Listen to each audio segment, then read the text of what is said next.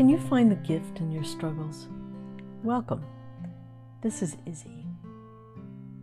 Our perspective on life can be the difference between feeling defeated or resilient.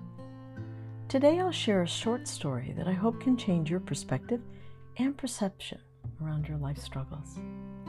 I borrowed the story from my church bulletin years ago. The author is unknown, but I hope the lesson can open your heart and free you from a little suffering. The struggle. A man found a cocoon of a butterfly, and one day a small opening appeared, and he sat and he watched the butterfly for several hours as it struggled to force its body through the little hole, and then it seemed to stop making any progress. It appeared as if it had gotten as far as it could, and it could go no further. The man decided to help the butterfly, so he took a pair of scissors and snipped off the remaining bit of the cocoon. The butterfly then emerged easily, but it had a swollen body and small shriveled wings.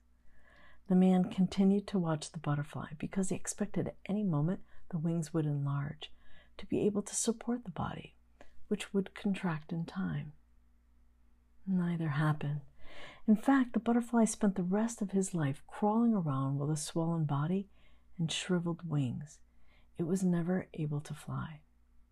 What the man in his kindness and haste did not understand was that restricting cocoon and the struggle required for the butterfly to get through the tiny opening were God or nature's way of forcing fluid from the body of the butterfly into its wings so it would be ready for flight.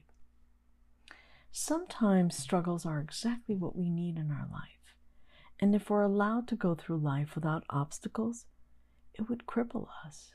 We would not be as strong as we could have been, and we could never fly. It's a powerful story, isn't it? In my experience, I have found that some of the most resilient people that I've worked with and met have one defining different way of thinking from those who are not. The resilient believe that challenges are happening for them, not to them. I urge you to begin looking for the gift, lesson, and teaching in your adversities. The alternative is living a life as a victim, powerless, and defeated.